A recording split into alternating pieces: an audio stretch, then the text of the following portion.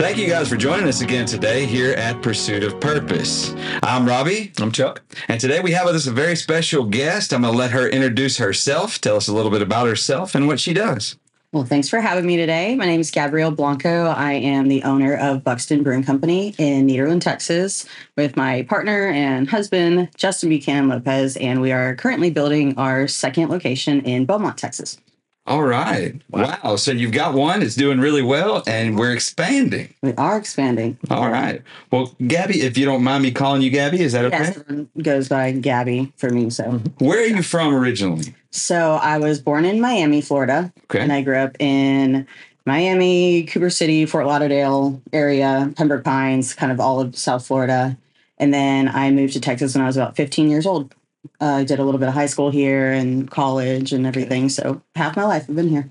So what brought you here? Was there a story behind that? My mom is originally from Port Arthur. Oh. My dad's from Venezuela. So wow. My mom's an only child. As her parents were aging, it was kind of always the goal to get back to being able to take care of her parents and everything. My sister's 4 years older than me. So whenever she was looking at colleges, we were pretty much only considering Texas colleges so that we knew that the family could all eventually move to Texas and be all together there. Of course, this is 2008 in South Florida. Where did the bubble burst?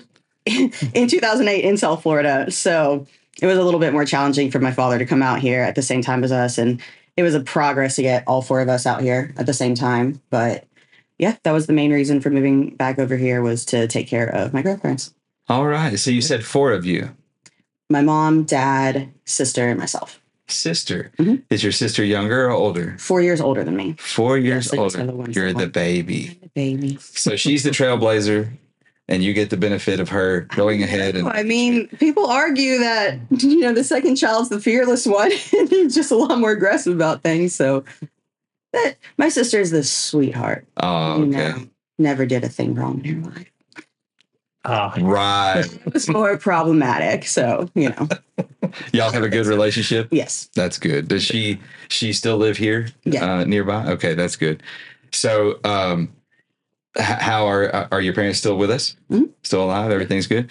What do they think about your restaurant brewing company venture? It's great. After maybe about 2 years after I opened that Nederland location, the building next door touching us came for sale. Uh-huh. And that's actually the building that they purchased to move their business into. So my mom and sister together own a boutique and a salon called on Boston. Boston Avenue is the downtown historic street in Nederland, Texas.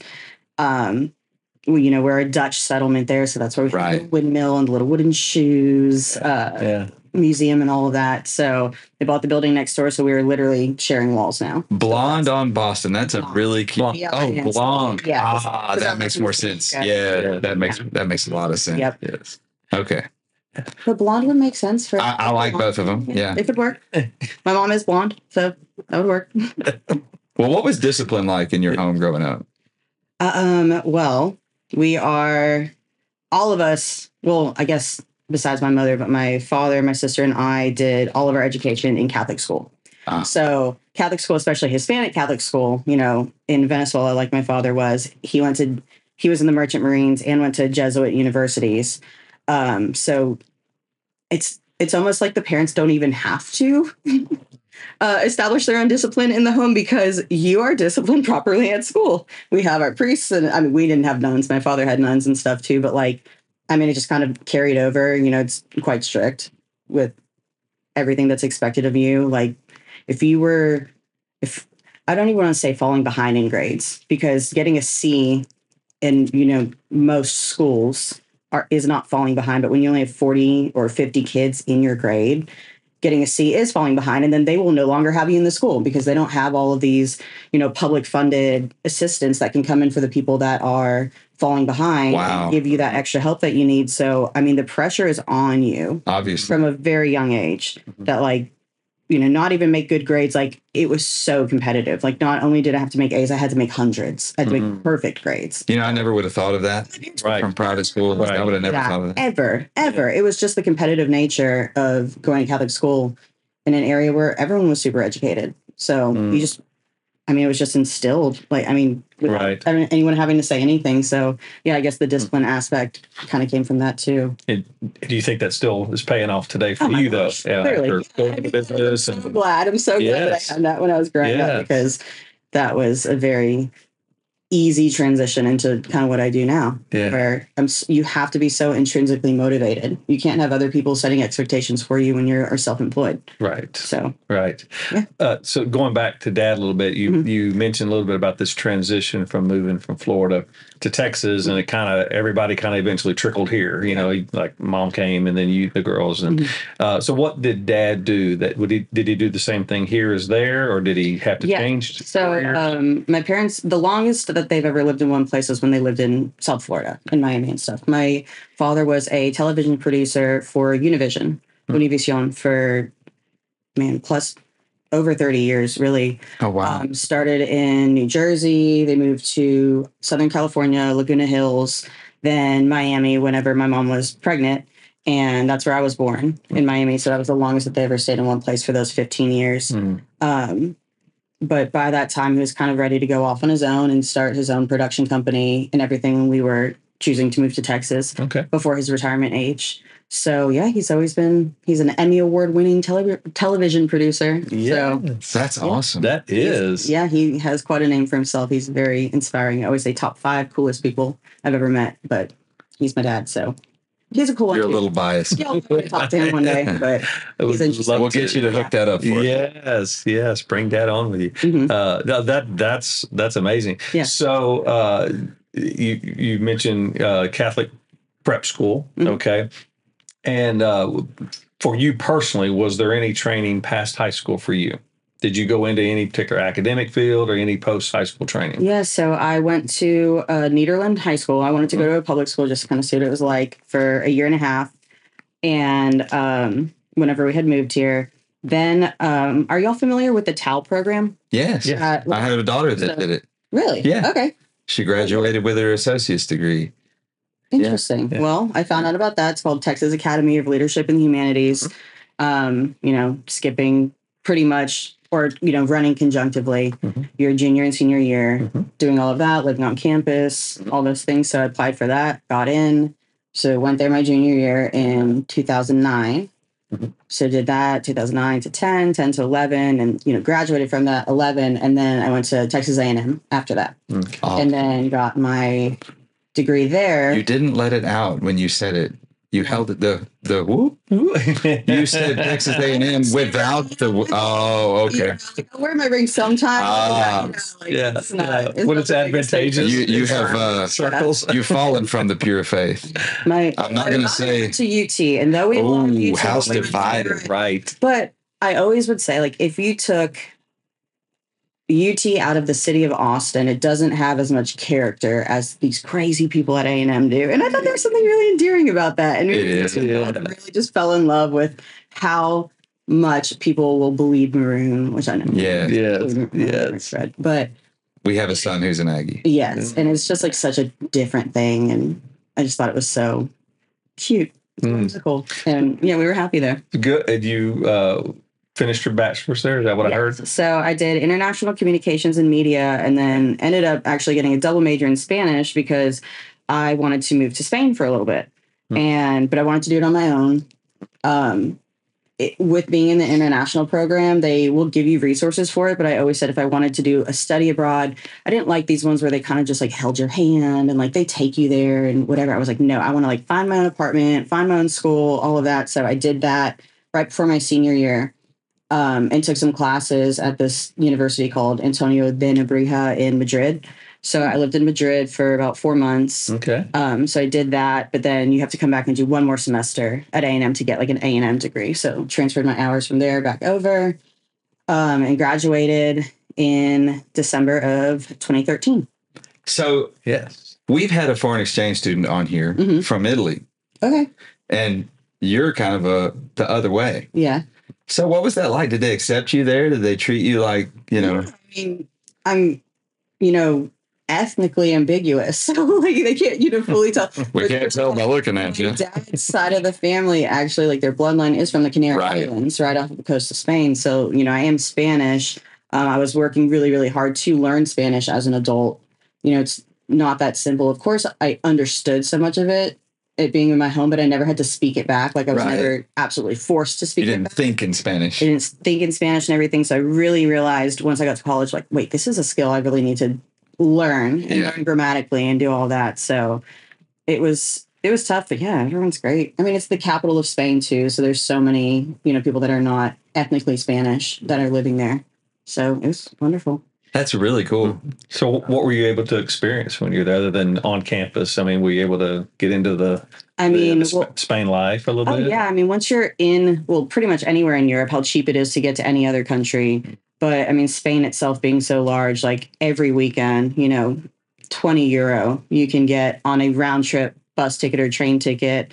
I did the running of the bulls. I did Pamplona. Yeah. So the San Fermin festival happened to be happening. And this is a quick, fast, crazy story, but please share. So I was living in a building where this guy would pretty much rent out closets to people for like €12 a week. But like, what am I complaining about? We all shared a restroom. It was like 16 people that would live in one apartment. Wow. But it's cheap. It was awesome. I had made a new friend that week at school, which to this day is still one of my very best friends. In my wedding, I was in her wedding. Like, I visit her all the time. She lives in Georgia, but her name is Diana. I had just met her, and there was these guys from Glasgow that lived above us, and they were like, "Hey, meet at the stadium downtown, and it's €24, and it's a round trip bus ticket, and they give you a bottle of liquor with it." And I don't even. Wow. A ticket and a bottle of liquor to bring you to San Fermin and back. Now that's hospitality. Yes. So that, the border of France and back where the running of the bulls is. So I'm like, oh, cool. It's a 4-hour drive. So I meet there. It's like 8 a.m. But like, we don't have like cell phones and stuff that work over there. Diana doesn't show up. So it's me and all these dudes from Glasgow. And I'm like, whatever. I mean, I'm getting on this bus. And, made some other friends too. So they drive us there. And I was like, okay, cool. We're going to see the village and stuff. There's like 200 people that live there during the year. And then, we'll get back on the bus and drive home. And I'm the only one who like really understands Spanish on that bus because it's all these like students and other things from all these other countries. These classes, they have no idea what. So then they make an announcement. So we get there at 9 a.m. because we have to leave at 5 a.m. to get on this bus. Wow. Get there at 9. They make the announcement. They're like, meet here. They're like, we're dropping you off here. Meet here, same time tomorrow.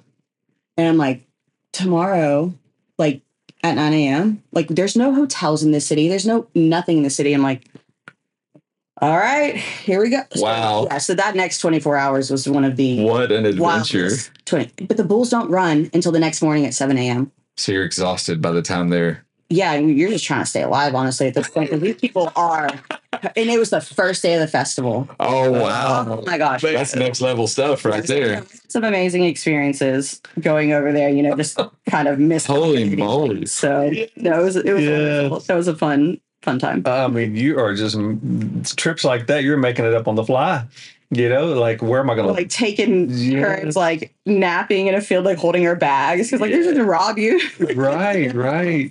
People like the group staying awake and watching everything. Yeah, my word. I'm beyond impressed at your bravery and everything. Like here you were, but here you are by yourself, little American girl out there on her own. Yes. And you did it. You did all of it. That's crazy. It's awesome, though. Those memories. I can see the sparkle in your face when you talk about it. That's amazing. I'm sure it didn't feel that way in the moment, but still, there you are. For a second, you're like, 24 hours. But then, like, once you think, then you're like, well, what am I going to do? I don't have money. I don't, like, even if I did have money, there's no hotels to stay at. Right. It's a tiny, tiny village. Like, I mean, people are all over the world just jam-packed through the street. Oh, my God. Yeah. Yes.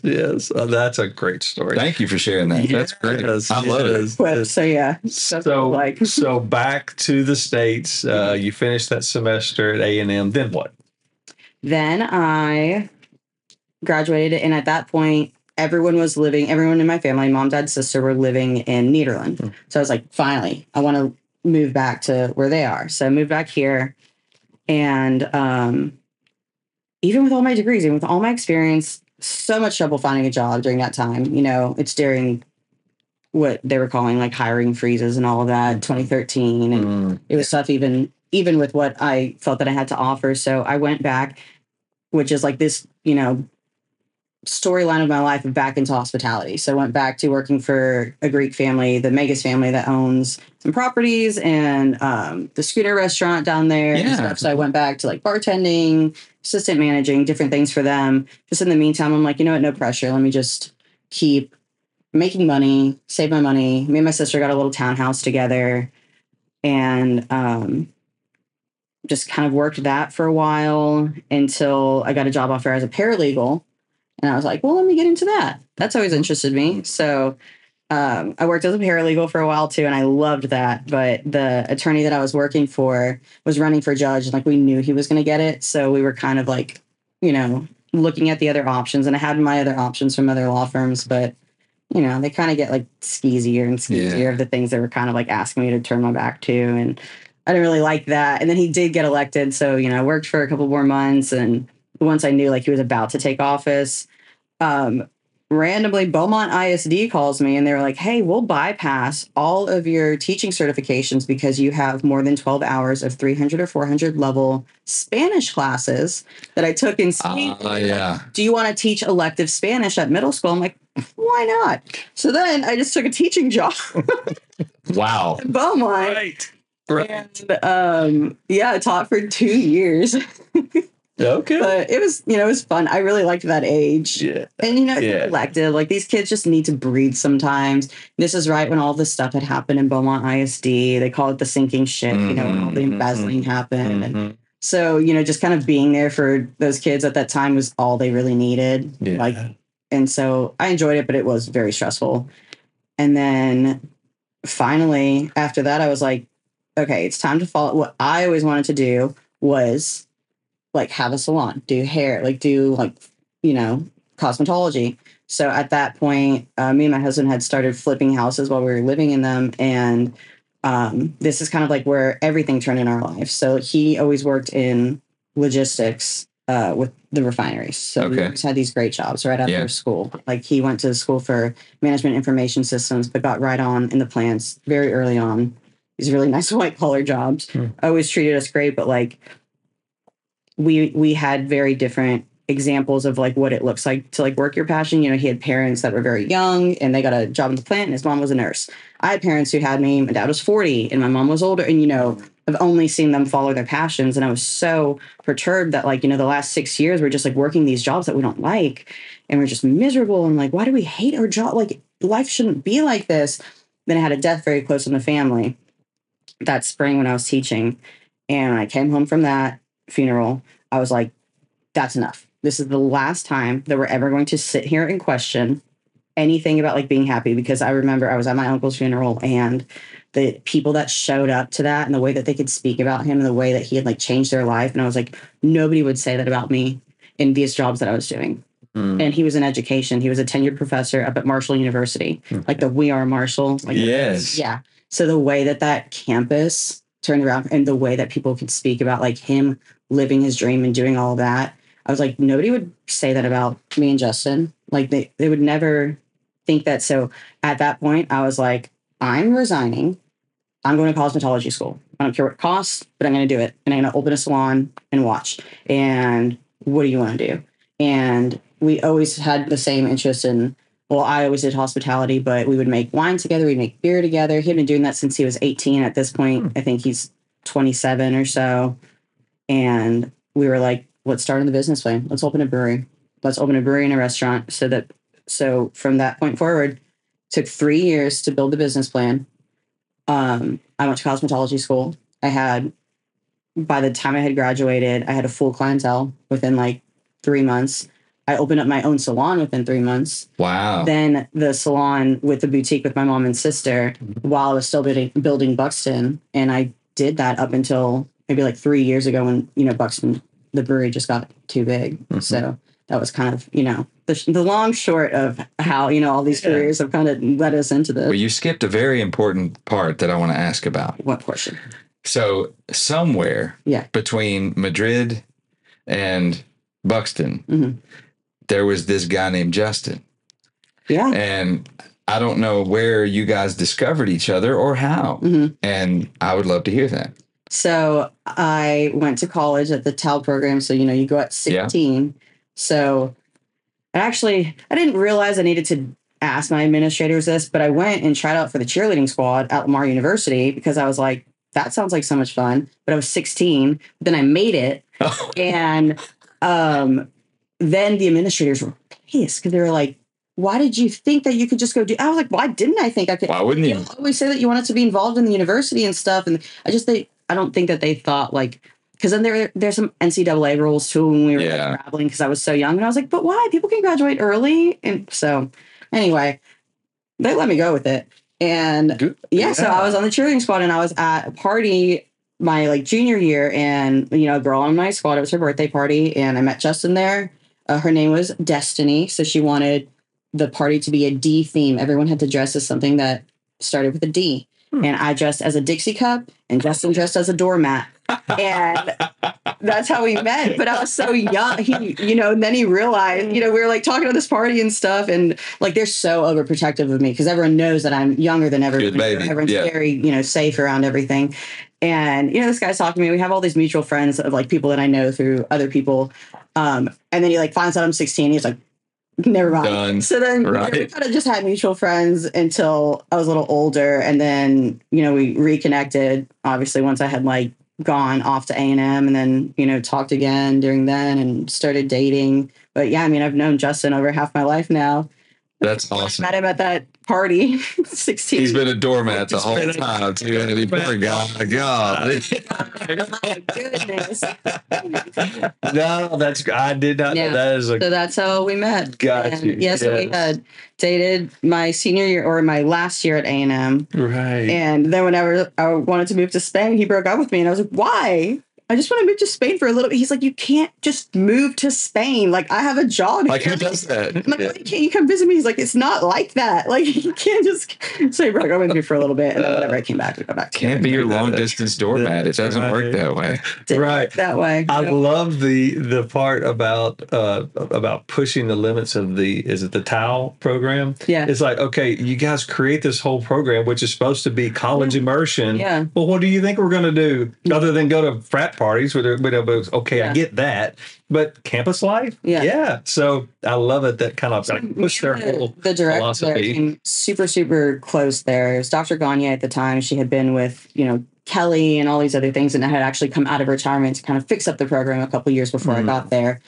And her and I became very close because she was like, "You're the first student that we've ever had that." Really has tried to go out for these more like social sides of the university, put our money where our mouth is. We say that you want to be a part of the university, then don't condemn me for absolutely going out and doing it. Yeah. It really was not a thought in my mind of like, oh, ask forgiveness later. I just really thought like, why couldn't I do this? Correct. Yeah. I mean, philosophically, I thought that's what the program was for. Yeah. You thought it's what they expected of you anyway. Yeah. Why not? Join any other student thing. I never lied about my age. You have to put all your information. You have an L number, the Lamar student number. I had everything like normal. Yeah. So yes. Yeah. And that was a really cool year to be there. So the first year, it was just the cheerleading squad. Then the next year is when they brought football back. Mm-hmm. So then the umbrella that was called like Spirit Team got to split. You chose dance or cheer. So, two separate teams, and I chose dance. And, I was a lieutenant on the dance team when I was 17, 18 years old. All these people that are way older than me. And it was such a cool experience to be there that like first year that football came back. I'm just getting this image of trend-setting Gabby here. Yeah. I'm like the first person. Every now and then you meet these people who go through things like that, and they are the first, and people are looking around like, well, we never thought about that. And so there you go. Because I wasn't thinking either. No, I'm technically in high school, but I'm doing all these things. I love it. So we decided to do the brewery. Yes. Okay. In Buckstin. Now that's not a common name, and I know there's a little story as to how that came to be. Yeah, the easiest way to get like a trademark or copyright or anything is obviously on things that don't exist already, and you also can't get them on last names or like geographical areas. So, creating a word was pretty important to me in finding a name for the brewery. 2 syllables. So Justin's last name is Buchanan Lopez. It's hyphenated. Buchanan side of his family, super, super involved. That's his mom's side. Raising him and his grandfather, his name was, everyone called him Buck. Everyone's last name is Buchanan. So they had 6 sons too. All the 6 sons are also Buck. But, he was Papa Buck. just a huge part of raising him. Amazing man. And Justin's name is Justin, so I put Buck and Stin together because that's a fake word, so that if you get a trademark on it. And it kind of, rolled, because like when you see it written, people think like Buckskin and stuff, and then they realize, oh wait, it's a little bit different. And then with our logo, it's pug with antlers and stuff. We had a pug at the time. Nancy was the pug. That's the whole picture of everything. This one right here with that's cute and everything. So then when you get to the rebuttal round of trademarking, because there is a last name, Buxton, that phonetically sounds like Buckstin.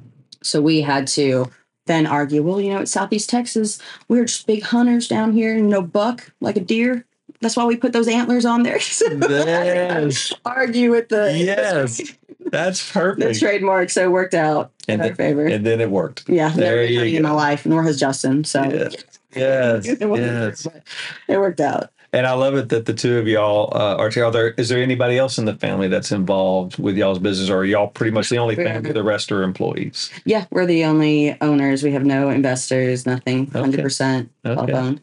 All right. So when it comes to, or came to deciding on brewing, so obviously, if folks are familiar with those particular things, I mean, there's all kind of angles you can go. I mean, with just flavors and different ales and different things like that. Did you guys start out with any like some basics that exploded from there? Is there a story behind how it developed? We can go into so quickly, like how we got into it. It was, this joke that Justin and his friends would have when they were like 19 years old, living at his mom's house, going to Lamar, of we're too young to buy beer. Let's make it, get a little kit, make it in his closet. Terrible beer. They drank all of it. They didn't care. There was alcohol in it. It's prison wine at that point, essentially. Then whenever he bought his first house, right when he graduated, he built this really nice bar in the back, got way more into the science of it, because, they always say with brewing, oh, it's art and it's science. No, it's not. It's all science. Yeah. It's 100% science. So he got way more focused on the science of it. Started making some good beers then, got a lot more equipment. And then, life gets busy. Once we got engaged and got married, and we started flipping that house to save up some money to get to the next house to flip that one too. And when you're flipping a house, when you're living in it, it's pretty exhausting. Yeah. You kind of bring your living down to one room at a time. Everything else is like a construction zone. So we kind of lost our passions there for a few years. Then once we finished that house, moved into the next one when I was teaching, I was like, I want to get into making wine. I can use so much of your stuff that we've just packed away for years. And once that happened, our competitive nature is built. So we were like, then he's like, well, I want to start brewing again. I'm like, cool, start brewing again. Let's do it. I started making wine. He starts brewing beer again.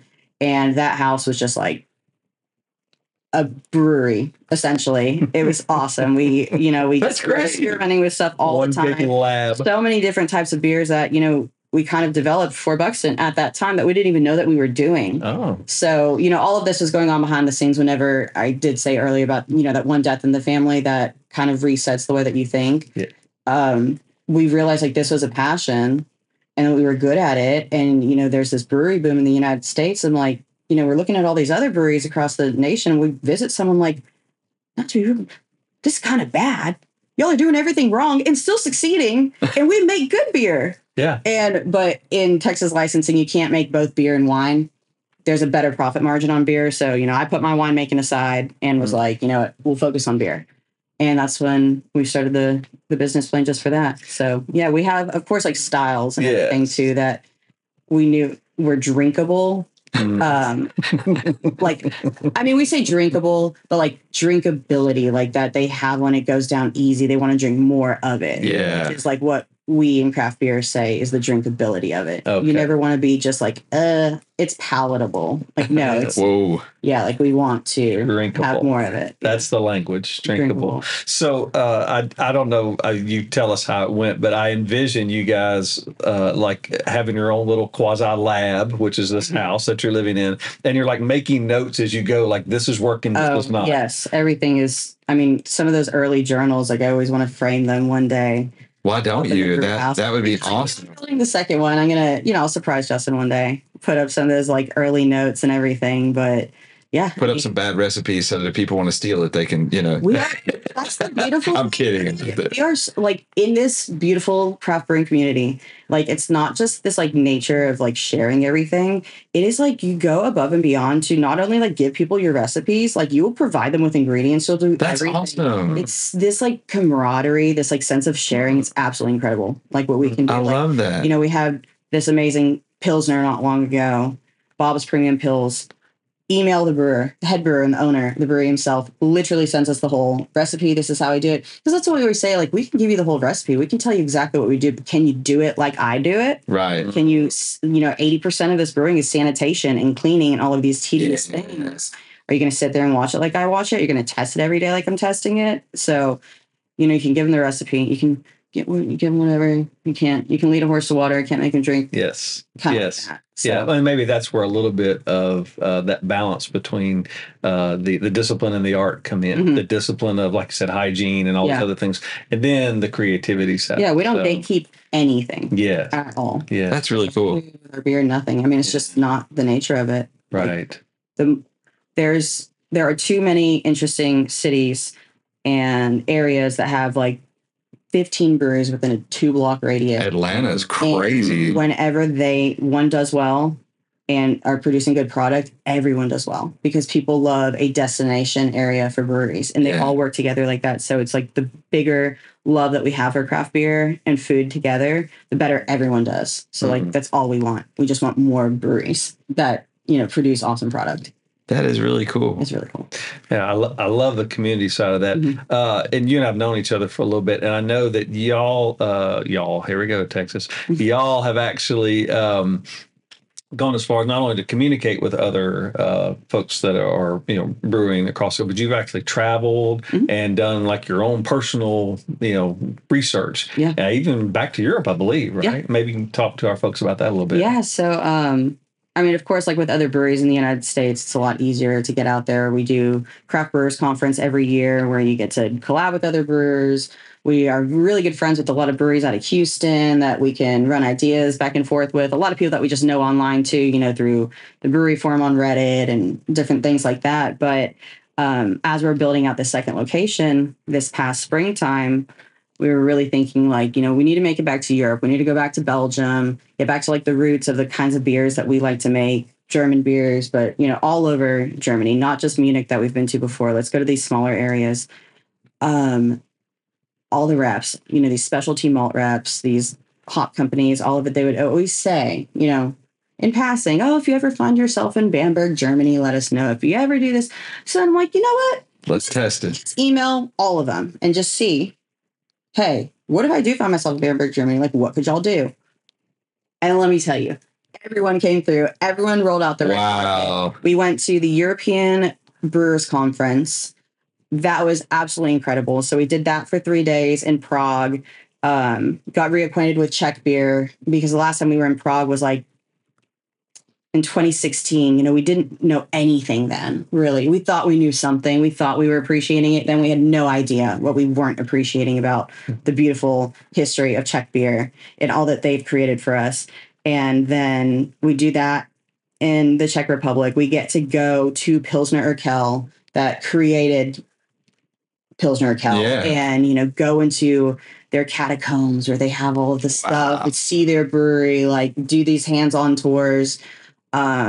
We go to Bamberg, Germany, where they created smoked malts. We get to go into the factory with their malt master who can like pull a piece of grain and tell you which day of germination it's on. Like one-on-one tours with all of these people, just show us everything. It was absolutely incredible. It really was. We just did that in May and we were there for 2 weeks and we did 9 countries.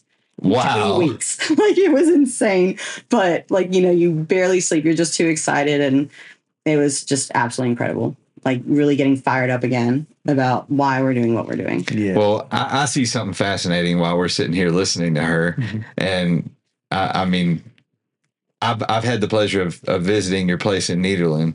And when I go into a business of any kind, I'm always curious, what makes them successful? And you've given me the answer while you spoke. Mm-hmm. You are passionate. You are dedicated and completely like every part of you is going into this, 100%. and every part of this is going into you. Yeah. And that's really beautiful when somebody has the opportunity to immerse themselves into what they want to do. Yeah. I'm very proud to see that y'all, both of you together have made this.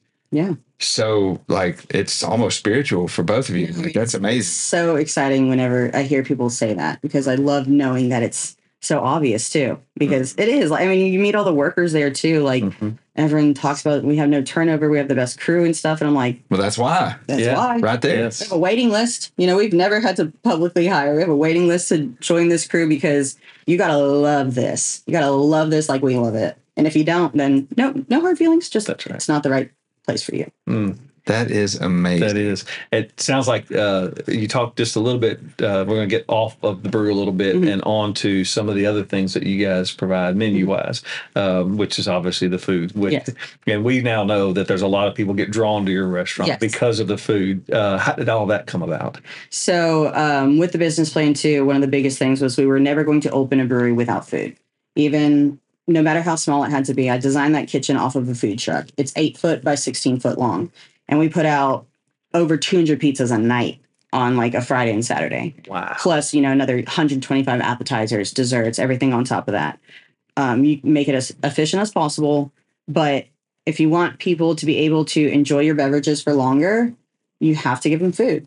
You don't need to lose that business for them to go somewhere else or allow, people always want to call them food trucks and stuff, and that's not consistent. That's never a consistent thing. Also, we don't have a space for a food truck to even park or let them, get ASAP delivery there and stuff. It's just like, just do your own food. But a lot of people are scared of food. But since that was my background, I've been working in restaurants since I was 15.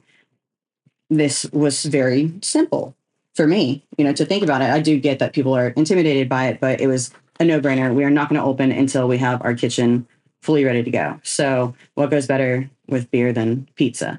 Pick one thing and be the best at it. If I was going to do burgers, I was going to pick just burgers and be the best at it. And so with the pizzas that we did, they're very different. They have like they're very high quality ingredients. They have 1,000 different layers to it. There's a lot of like intricacies to our pizza to just make it a little different for the area. And from day one, we opened with some of our flagship pizzas that are still our best sellers on our menu today. So there's never a time of Buckstin without the pizza. That's awesome. Pick one thing and be the best at it. That is. I think that's a beautiful tagline. philosophy. Yeah, that's a beautiful philosophy. That is. What sets you apart from other brewery food places?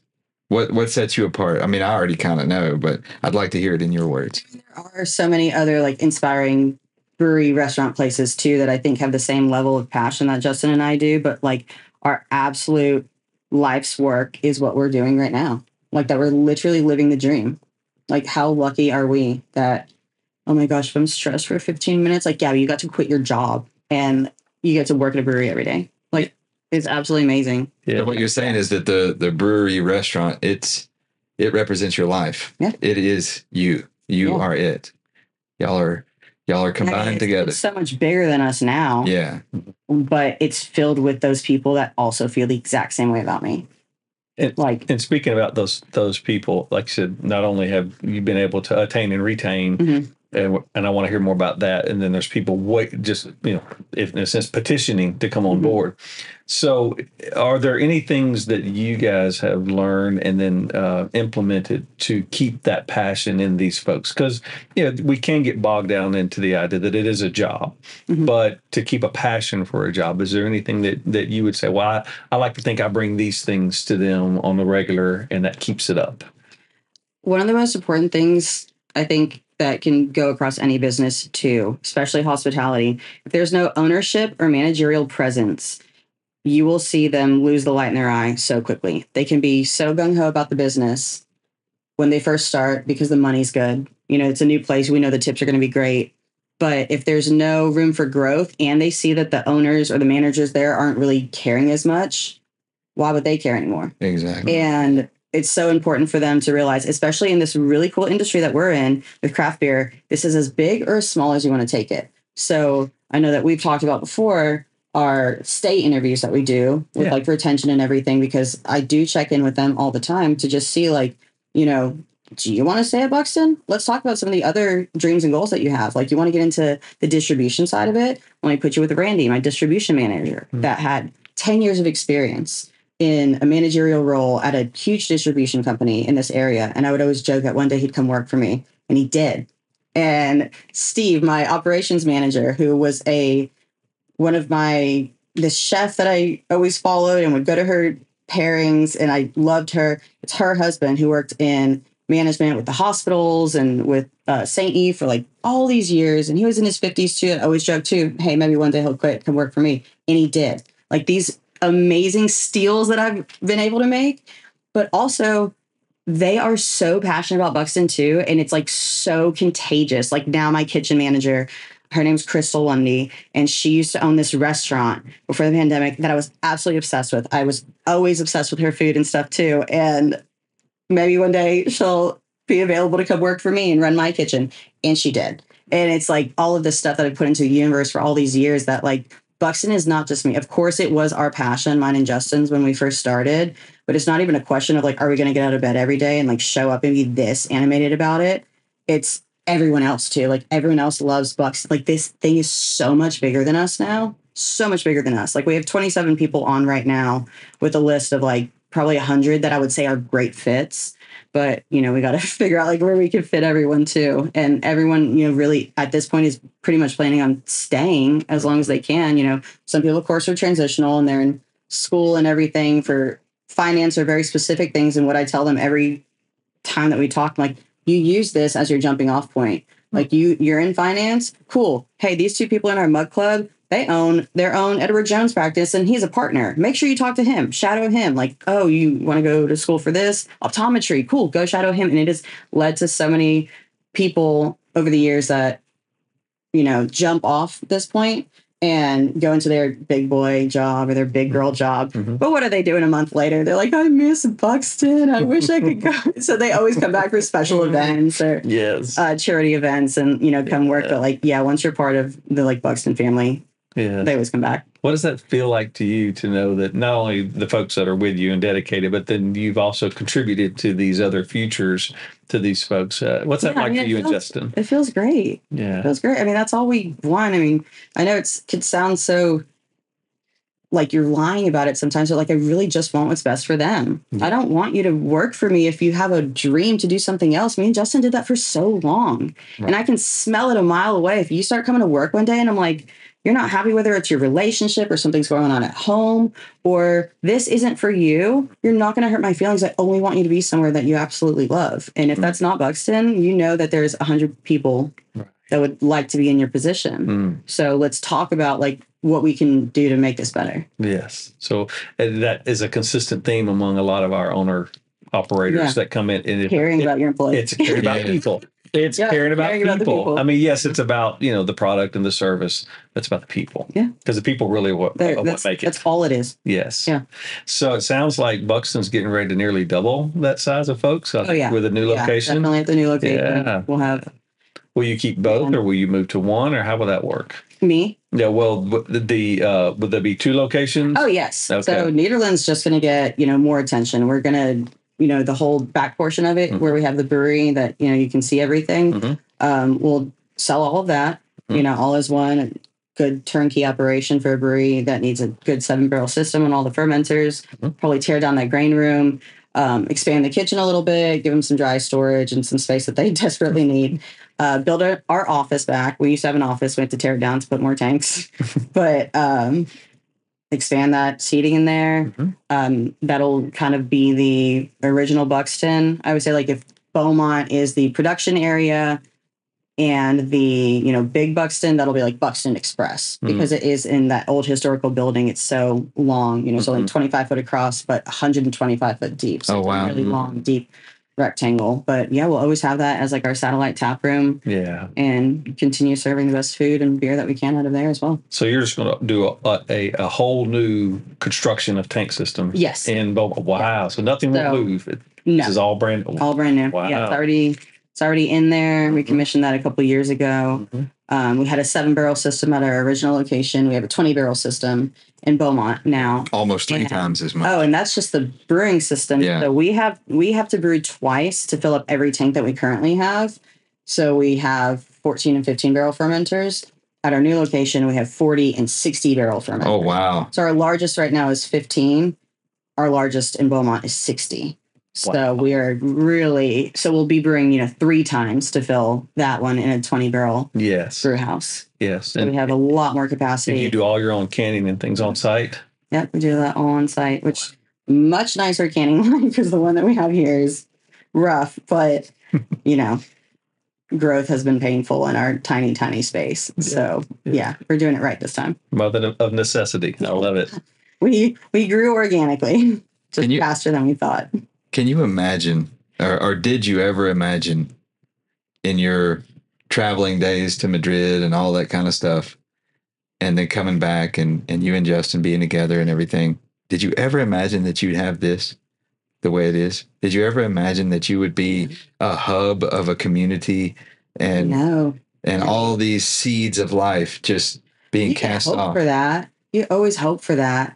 But then once you're kind of on that journey of building that business plan and we were both so focused on it, you just hope it's the ultimate, if you build it, they will come, that you just keep reminding yourself of, because, you've really, the gambling of your life's savings on it and everything that you have to your name is scary. But we were so young and we didn't have kids. We had nothing, we're just flipping these houses. We both had jobs that we hated. So we're like, okay, so we can gamble it all, lose it all, and have to work for the rest of our lives.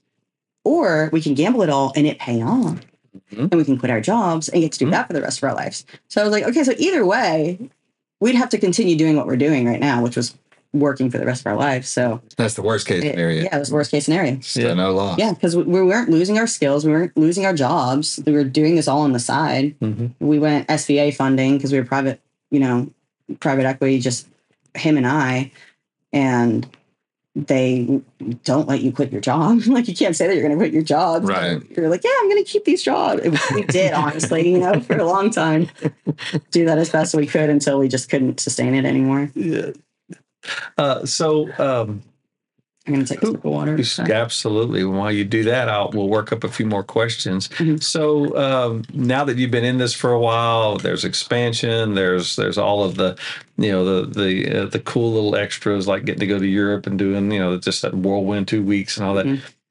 So who's your biggest competitor in all of this? I don't know. That's tough to say. I guess you could get specific on if we had a specific pizza competitor and if we had a specific brewery competitor. But in Beaumont, there's really not enough of either. One, Beaumont doesn't have a brewery for the city of its size. It doesn't. We have Struggle Street now in downtown, on Calder. Poor Brothers is no longer open anymore, but there's not a regional size brewery that can support something like that, the size of Beaumont, that is 10 times the population of Nederland. And we don't have enough pizza places for Beaumont either. We have, Italian restaurants, we have Mellow Mushroom, we used to have Crown Pizza, but we just don't have enough places to really give Beaumont what it deserves. That's what we just keep saying. It's Beaumont is underserved. There's so many people in Beaumont that are driving to Lake Charles every weekend, driving to Houston for a date night, for dinner and drinks at a place that, they don't go 3 times a week already. There's just not enough serving Beaumont. So if there's not enough, that kind of only leaves just a hole in the market. Yeah. You compete against yourself. Yes. Also, what could compete with us? We make our own. Exactly. You created a market. Yeah, we made it. So, and that's the idea. And that's where he was going with the question is the majority of people who sit where you're sitting, that's what they say. And you said it, you were just working your way to it, but no one competes against you. Yeah. You fail or succeed on your own merits, not because anyone else beat you, but because you constantly strive to do better than you did the day before. Yeah. The only thing is maybe pizza. Maybe somebody likes the other type of pizza. I love Neapolitan style pizza. That's not what I make.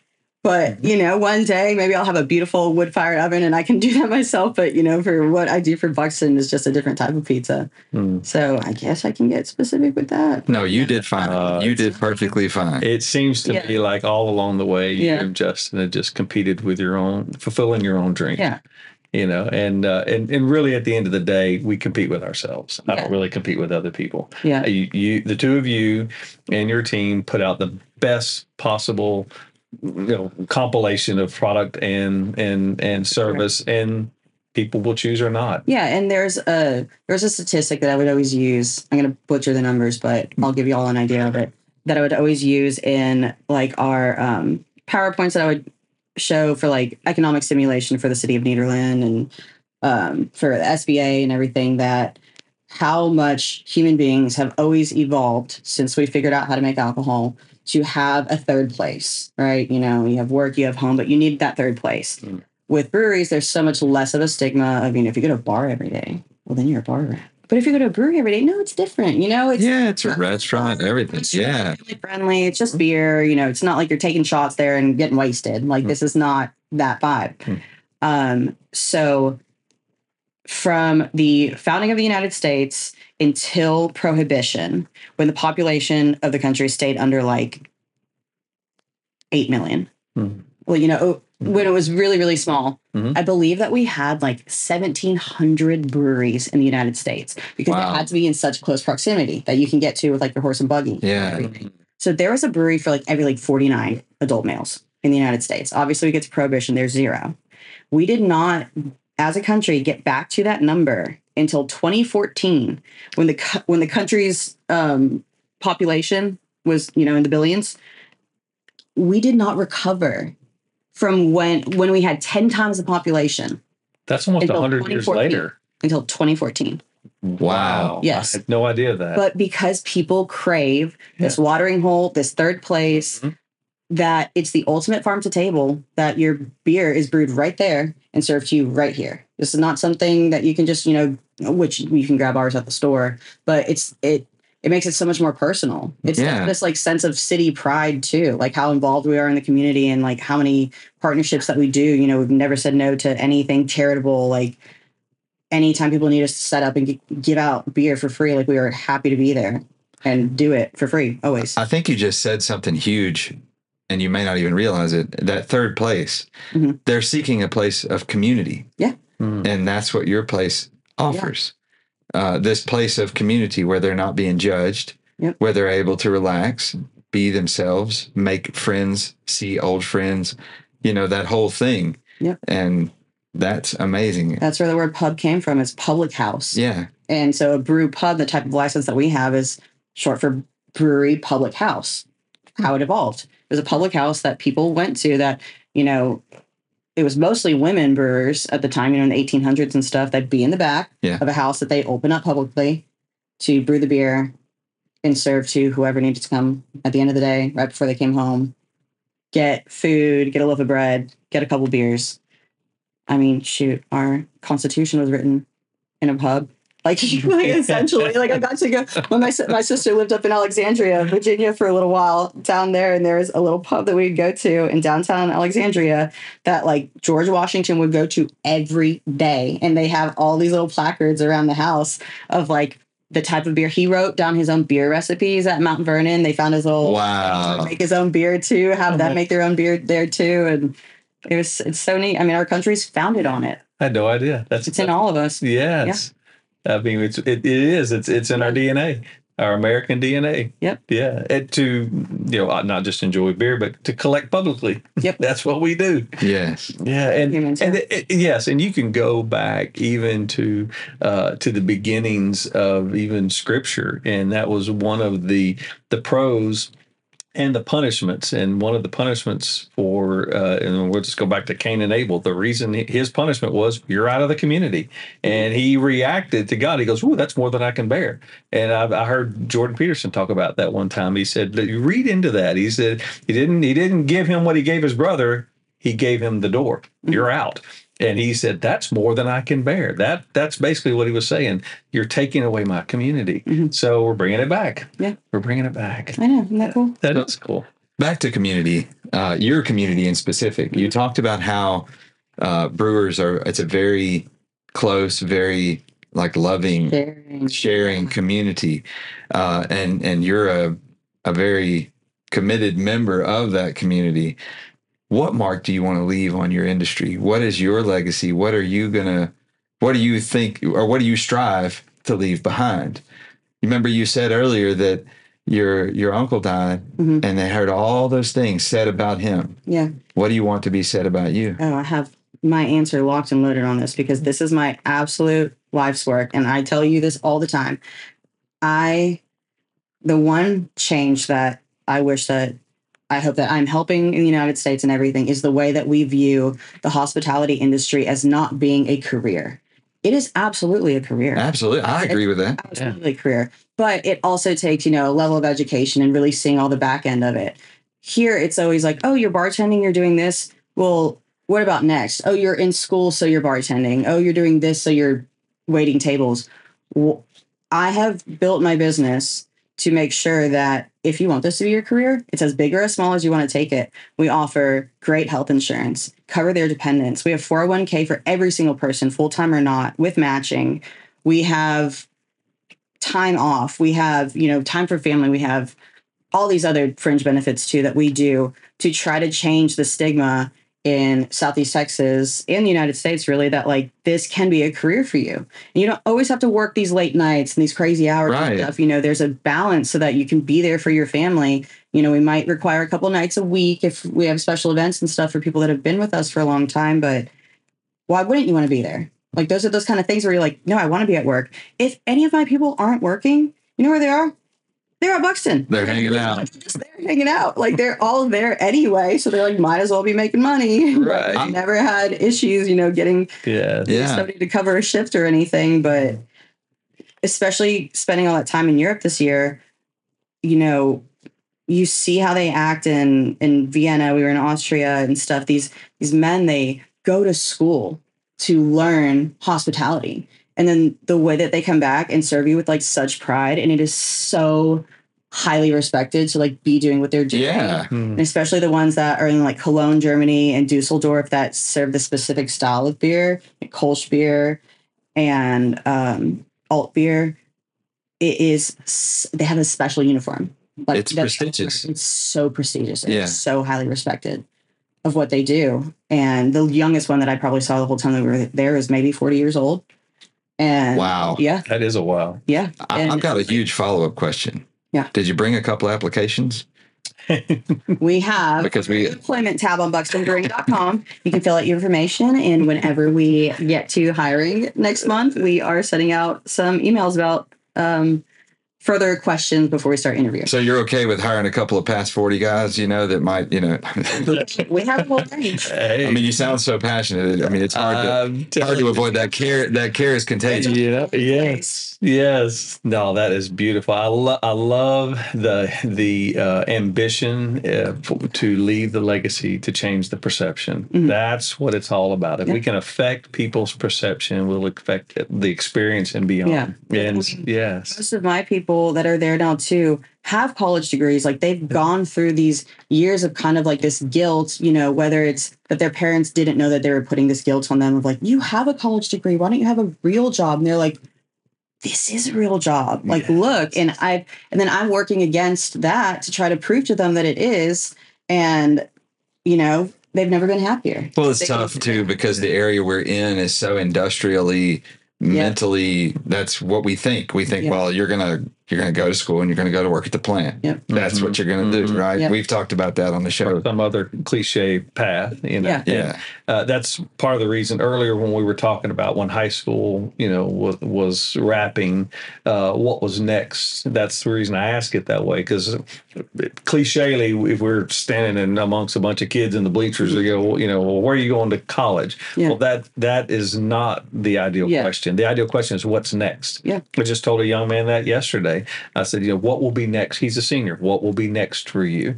And he picked up on it. He did not mention the C word. He started mentioning industries. I'll go, there you go. Yeah. Because follow that passion, and you will get there. Yeah, I always wanted to do cosmetology, but then I dealt with the self-guilt of had my college paid for. I had all this other stuff, and I'm like, oh, but cosmetology is a backup thing. And so, but then what did I do? After all these years of all these other jobs, I got all these degrees, but all I wanted to do was go back and do that. And I did way later when I had to pay for it. But I mean, yesterday I saw, they do those mock interviews for high school seniors where they need people from all these industries to come in and help interview them and everything.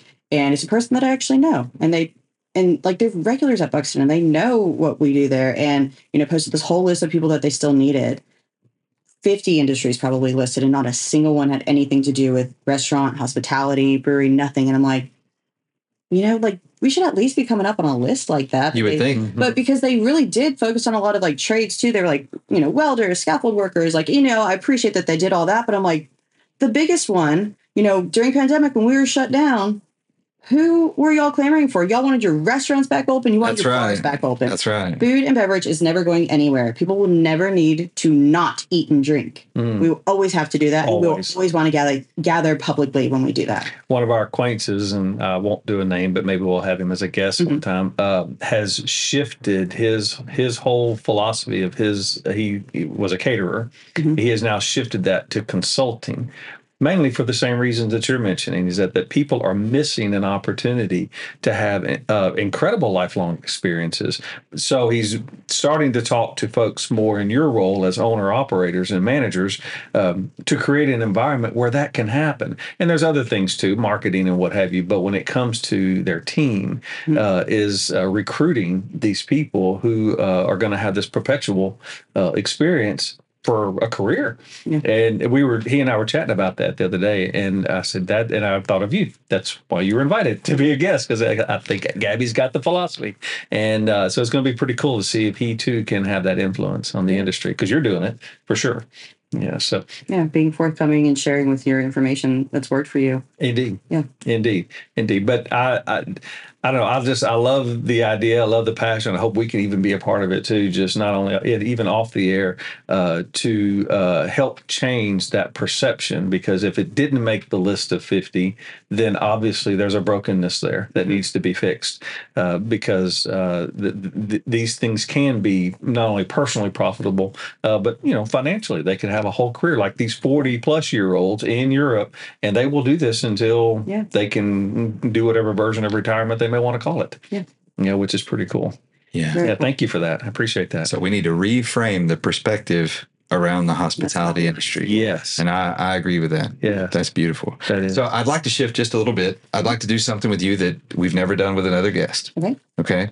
Not because we wouldn't, just because you're the first of your kind that we've been able to bring on our show. And we appreciate you. So you're a brewer. You have some specialty products that you don't find anywhere else in their exact form. Yes. So if you would, tell us all what kinds of beer you sell. Well, we have a little bit of everything. Okay. Ales and lagers. We like to say that we are purists about everything. We want to brew beer that the average drinker is going to enjoy. So if you've had nothing but Michelob Ultra or something, that is such a challenge to a brewer too. To brew something that clean and that clear and that consistent every single time, that's nothing that we've ever turned our nose up at. So, our flagship beer, our Easy Breezy, it's a blonde.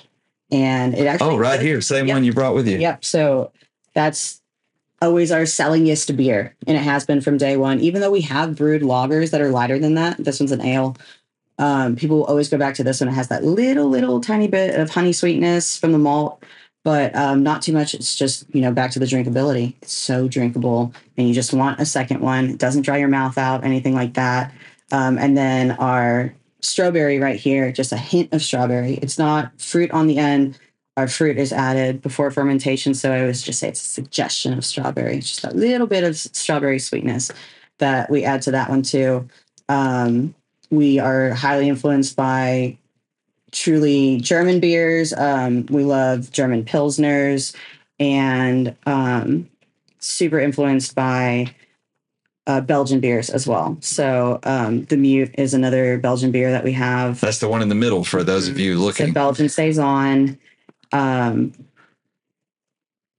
We love the originals. You know, those are those breweries that have literally, I mean, you can't even say stood the test of time because they were established in like 1112 and they have never closed their doors. That's like awesome. They have continued being open. Wow. So especially when we were in Bamberg this year, you know, these breweries, we're joking by the end of it because some of them, the newest ones in that city, Bamberg is this incredible city that never got destroyed in World War II. It's a UNESCO World Heritage Site. It's like you can barely drive in it. It's just so cool. So it's preserved. These breweries, like the newest one was from like 15 something. Oh, wow. We're like joking, we're like, oh, this is so new school. Like you're this is so modern. Yeah. Like that is when, you know, Christopher Columbus is sailing over. Like this is like parts of history that like I cannot believe these two things were happening at one time, and I'm sitting so crazy. Yes, making the same types of beers as they were making 500, 600, 1,000 years ago. Wild. That is wild. Actual test of time. So we like to focus on that, and that was the big focus in the European Brewers Conference this year because they also had the head of the Craft Brewers Guild in the United States come out, and they did a panel with the head of the European Brewers Union. Where they just kind of had this conversation of like, why do you think all of these breweries in the United States are closing down now? Because there, of course, were a lot of problems post-pandemic, but there was this huge trend in craft beer for so long in the United States of just them doing these crazy beers and these, you know, super triple chocolate chip milkshake stout with like, you know, these IPAs that have like sprinkles in them. And I was going to get to that. I was going to ask you about this IPA stuff. Like, sure, there was a trend and there was a time for that. And like, yes, we've done, you know, some little catchy beers when we were closed for the pandemic. We can only sell to go. You know, I made a pickle beer. Like I did things to, you know, get attention. But our focus has always been on the drinkable beers, the clean beers, true to style, and, you know, stick to the basics and just pick something and be the best. You know? I love that. You can be the best. And I'm going to point out something that may be obvious to you because it's, you know, you're in Nederland, but Nederland has this festival every year called the Heritage Festival. Okay.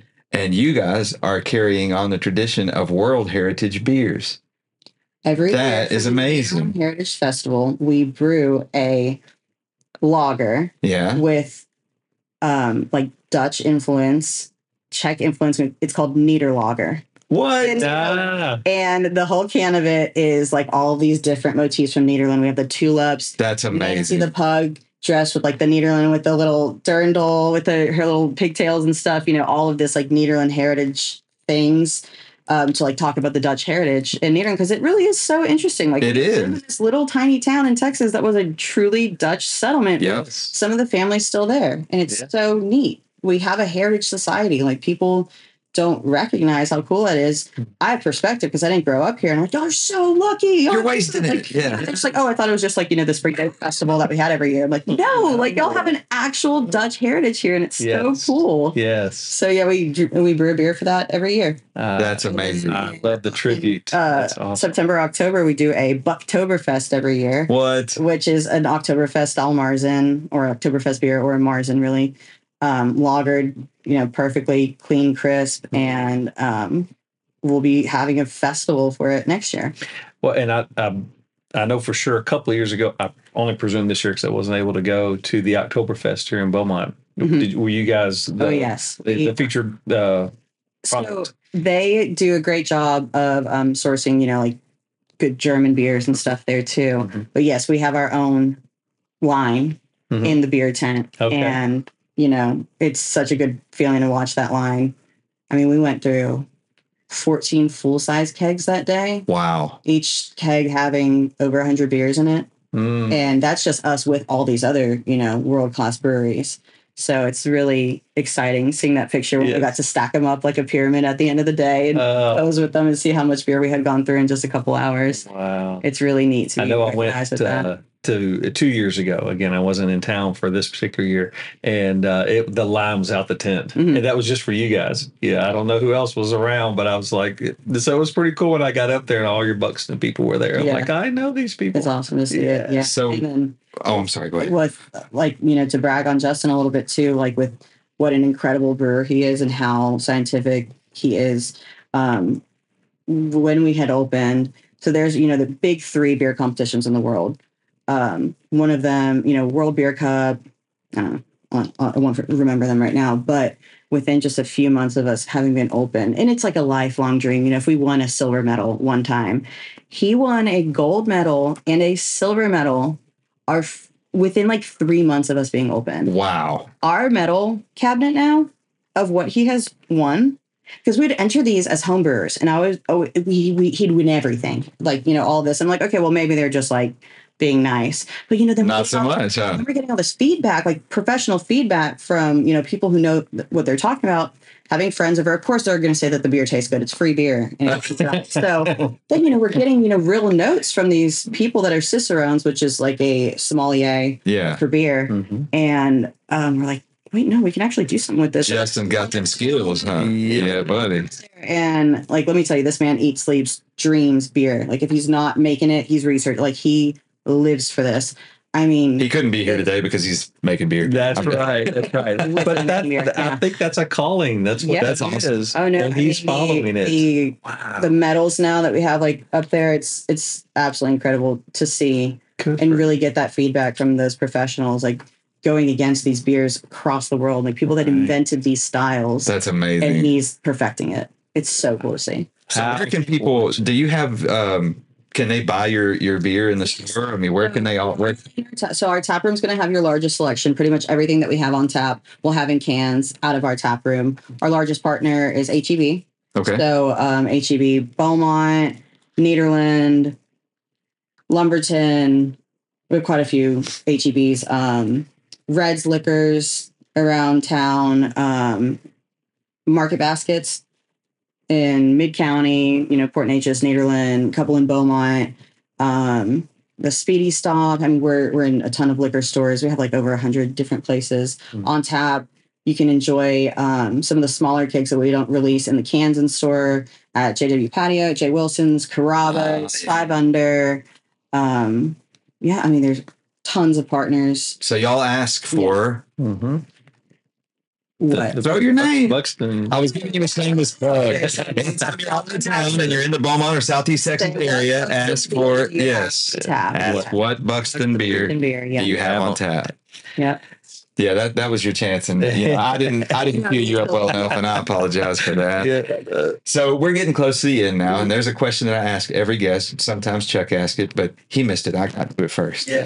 So if you could go back in time and speak to your younger self, give yourself a message, okay, that would help you or impact you moving forward in life. And let's say you go back to your 15-year-old, maybe 17-year-old self.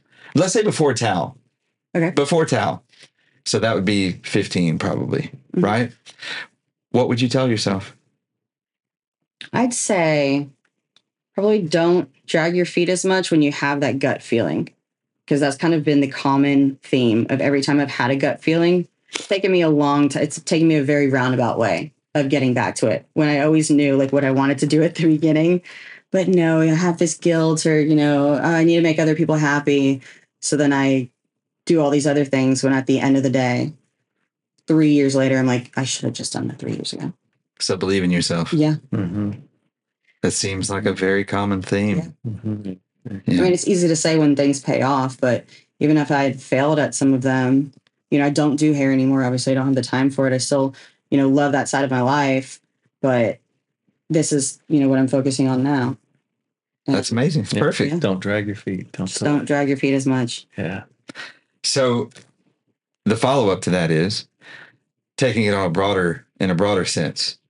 If you were talking to someone else who was on the cusp of growing up, maybe venturing out, what might you tell them? I mean, you've taken the risk, you've done the thing. Yeah.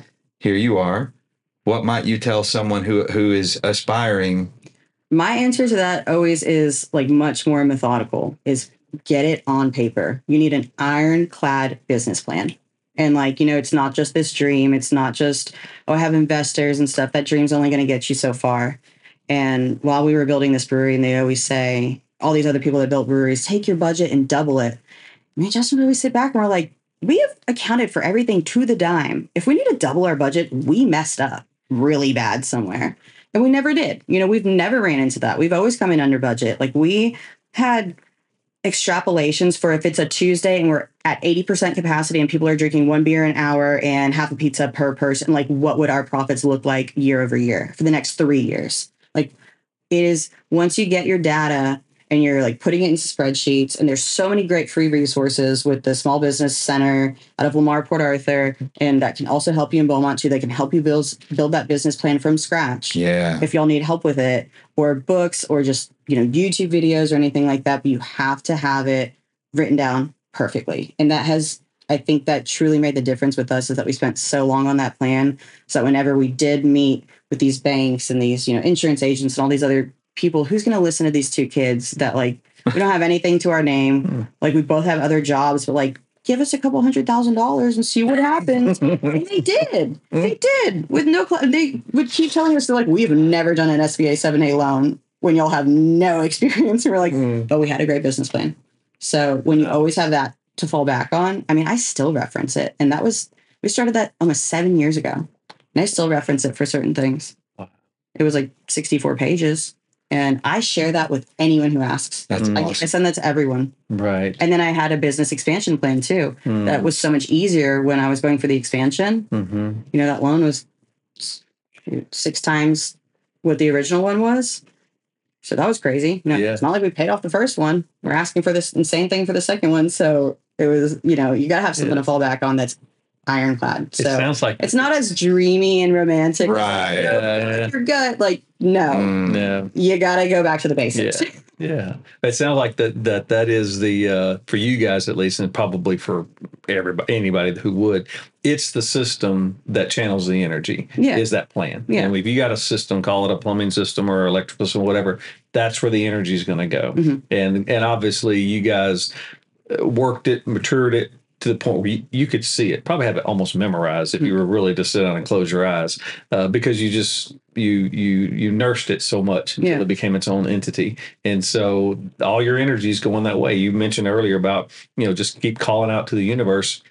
And that is a systematic thing. We just keep saying this over and over. How can I manifest something if I don't fully understand it? Yeah. So I think that me having such a great understanding of like, our numbers need to look like this. I need to sell this many beers a day and I need this kind of workers because I put it on paper. That helped me manifest it because I was like, it's on paper already. I've already put it into the universe. I've already told people I'm doing it. So it was always something for me to go back to of like, not just an idea. No, I put it on paper. This is how much I need to make. You created it before it became tangible. Yeah. That's awesome. And then not only that, but there are times inevitably, even though you are so full of passion, so full of energy, and so committed to your direction, there are times inevitably where you get tired. And in those moments, you have a piece of paper telling you your direction, reminding you, this is why I am where I am and I'm going where I'm going. 3 a.m. I'm like, am I insane for doing this? Should I build a second location today? So then you pick up that piece of paper. So I look at the trajectory. I'm like, okay, we're fine. And it gives you that, get through one more day. It gives you that concrete source of rejuvenation that you can say, I believe in this because that. At the end of the day, every business has to make money. It has to be profitable. Absolutely. One way or another for it to continue existing. And these are all the necessary evils of it. But I love that idea of using it as motivation. Yeah. Yes. Well, I would bet that you've already done it. You just probably didn't think of it that way. It's a what's it called? Security blanket. Yes, exactly. Exactly. Yeah. I've already submitted these numbers and signed off to them. You've got 64 pages of your quilt. You could have it all like put on cloth and make a quilt out of it and like cover up with it at night. There you go.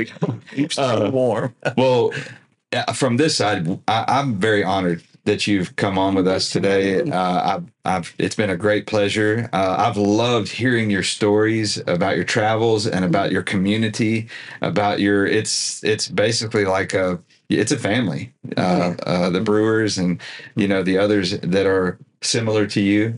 Thank you so much for sharing. I had no idea. I've learned a lot today. I love And that. you're from a brewery family. Yes. No, but I learned about this. This is a whole different aspect. Chuck, do you have any other questions? Not questions, but just comments. Thank you, Gabby. Thanks for coming on.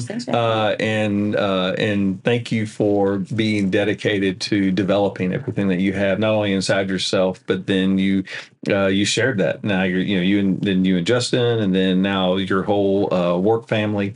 And I think people are going to glean a whole lot, because I'm sure there's people sitting out there that they have an idea, they have a passion, they're sitting in their room right now, maybe they're writing songs or something, and have no idea that these things can fully come to life. Yeah. And here you are, less than a decade in, and it's happening. And I really appreciate that. I knew we would get that from you, but I just wanted to hear you say it, because there were details I didn't even know, and you and I have known each other for a bit. Yeah. And I just appreciate you. Thank you so much. And what a difference you're making. And you're going to make a difference in that hospitality world. People will know in probably near future that this is something people can pour into for life. Yes. And so I'm very excited. Yeah. And so thanks for coming. Thank you for all of it.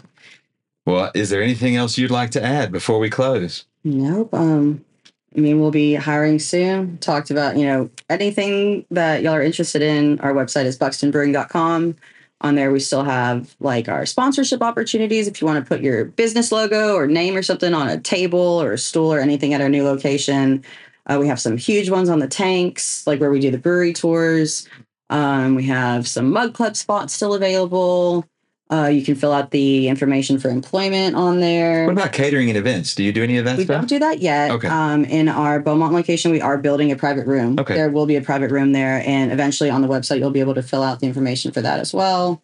That's exciting. I won't be booking any of those until once we get that full opening date. What's your ETA on that? Yeah. Looking like mid-March right now. Okay. So we need these temporary permits so that we can start getting the brewing operation going. Is what's worse than having a grand opening and you run out of beer? Can't do that. So we need to get enough beer in those tanks to last us through opening and keep going. Yes. So the second that we get some of those permits that we're waiting on, a couple of other things that are going, but that brew house has been the priority first. Getting that side of it ready, and hopefully we're just about 6-8 weeks out. Very good. Crunch time. Well, thank you again for being our guest. It's been a privilege. Chuck, is there anything else? No, thank you. Well, everybody out there, thank you guys for joining us again here at Pursuit of Purpose, and thank you for allowing us to become a part of the pursuit of your purpose. Again, I'm Robbie. I'm Chuck. And today we've had with us Gabrielle. And we all hope you have a great day. Thank you very much.